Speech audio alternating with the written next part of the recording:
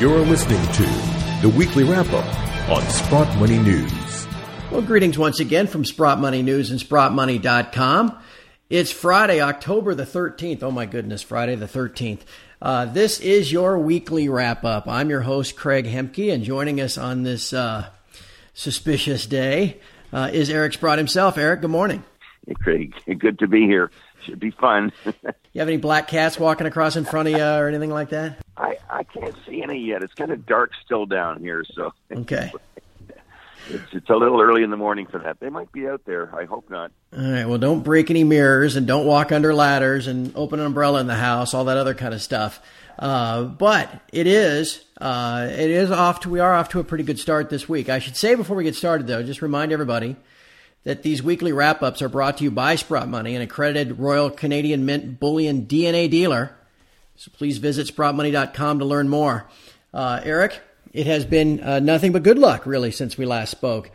We watched the employment numbers last week that were just, shall we say, different in their component. The market seemed to figure that out. Prices now, since we last spoke a week ago, gold's up $40 from that moment, and silver's up more than a full $1. What do you make of all this? And the funny part is that, Craig, it took a while, right? I mean, initially, gold was up, then it's down, and then people all of a sudden started talking about the wage gains were excessive, and we got inflation again. We're going to need to raise rates, and then, of course, we all find out that the Bureau of Labor Statistics, our overall wage gains were up, but when they separated between services and manufacturing, both sectors were down. So we're all wondering, well, how the hell can the total be up when both components are down? Which leads one to maybe wonder how they do come up with this data. And as you and I have talked many times before, we don't trust the data because it's hard to believe that the unemployment rate is really where it is with all the things that we see going on. So, it's been a good week, steady rises. I think the one thing that I kind of come away from the week with, I'm looking at palladium here, which is hitting new highs. And I keep thinking, man, are we going to see a shortage of a metal here? Are we really going to see a physical shortage versus the commodity exchange? Because the commercials are big time short palladium, and the price is really acting quite strong here. I think they're short about 30 years of supply of palladium, somewhat akin to the silver markets, where they're short whatever half a year's supply. And I'm kind of hoping that maybe one of these metal markets just breaks away here, and all of a sudden the fraud of COMEX becomes apparent to us, and of course that would then play into both silver and gold. But palladium is very, very strong here, trading up 980, 990. It's not at an all-time high, but it's at a 17-year high.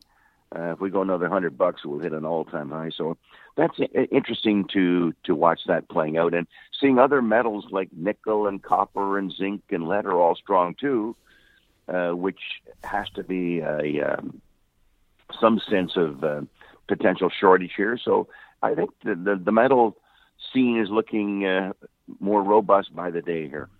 Yeah, no doubt about it. We had that trend going earlier this year of all those base metals were seeming to break out, copper in particular. And we wondered when that would spill over to silver. Hasn't really yet, but really silver, since it's not used monetarily at this point, is primarily just an industrial metal. You would think it would participate at some point too. You would think so, other than the COMEX positioning. Right. It's a big market, and the commercials just feast off of it. But you're right. I mean, sooner or later, the uses for silver just keep going up. I mean, I read these articles about the metals that go into electric vehicles. I mean, it's astounding for things like nickel and zinc and silver. Oh my! The amount of material we're going to have to use is going to be incredible. So these things could be on sustained uptrends here, and that would work for everything. Absolutely. Absolutely. Speaking of sustained uptrends, we had this period over the last, I guess it was about a 4-week period, where gold pulled back from 1360 down almost to 1260.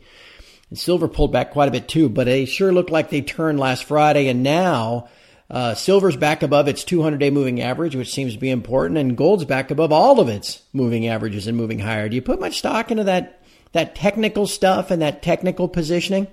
I typically don't. But what I find interesting in this particular sell-off that we had experienced is that the commercials never really got the job done. You know, they didn't get to cover the bulk of their short position, and here we have another rally starting. And, you know, we're always looking for that commercial signal failure when what they try to do doesn't work. And perhaps it's just the general weakness of the U.S. dollar that's kind of, it's hard for the commercials to affect the U.S. dollar. It's such a huge market. And if this U.S. dollar continues to weaken, they're going to have a tough time making the precious metals decline to the extent they want to cover their shorts here. So now they're back into probably a loss position again on their shorts. And it looks like we got the momentum kind of going our way here. So it might be a new chapter. I hope it is. I mean, it's always tough to bet against the big commercials here because they act collusively, but things are looking a lot better. Eric, while I've got you on the line, I've got to ask you about what I know we'll be talking about at my site today, which is this change in politics here in the U.S.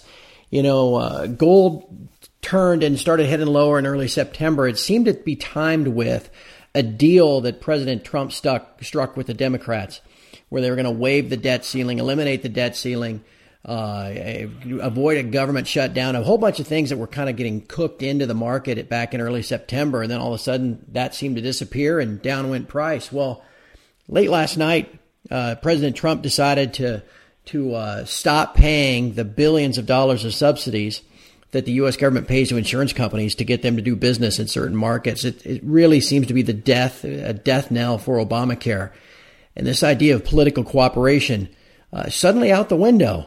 What do you think of that political climate and how it might impact gold prices here in the weeks ahead?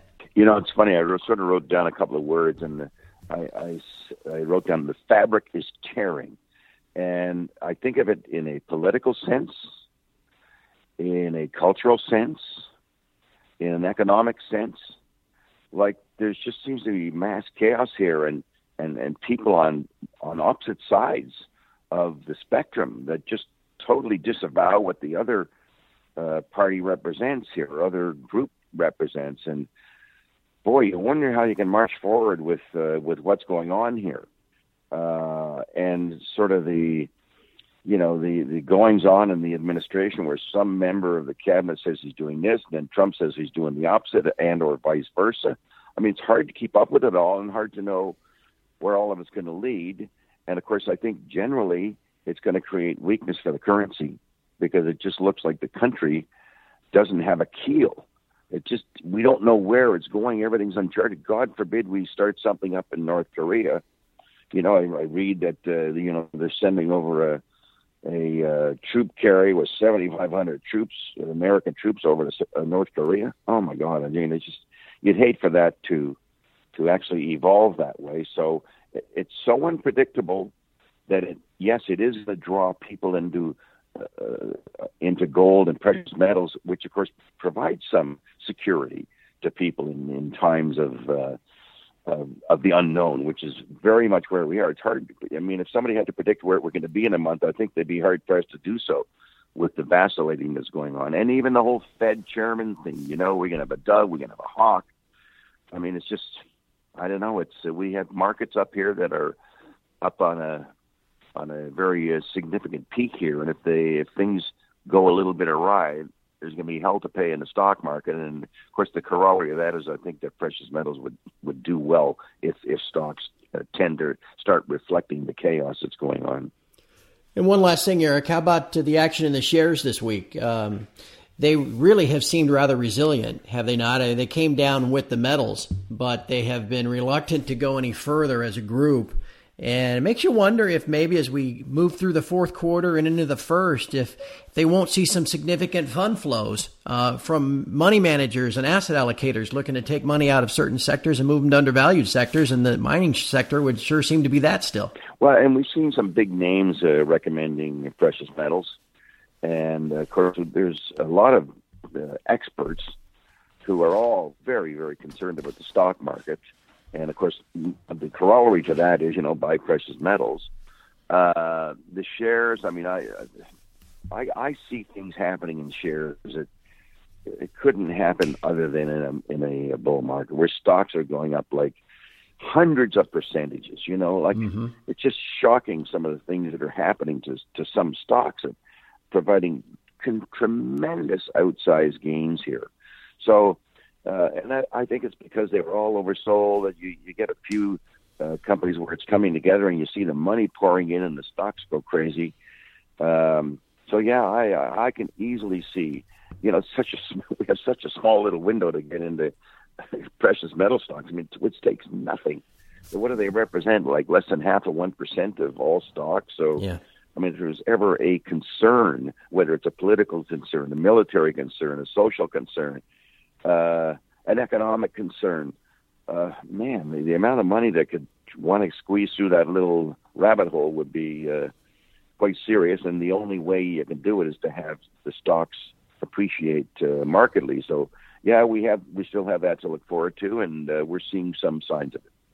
Well, things certainly look a little different than they did last Friday, no doubt about that. And it'll be interesting to see how they look by next Friday as well, provided we get through Friday the 13th. That's kind of the thing we got to make sure. Yes. Hopefully we'll make it through here. It's looking good so far. All right, keep your fingers crossed. Eric, thank you so much for your insights. They're invaluable, as always. And with that, I wish you a great weekend. Okay, Craig, all the best to you too. And from all of us here at Sprott Money News and SprottMoney.com, thank you for listening. Have a great weekend.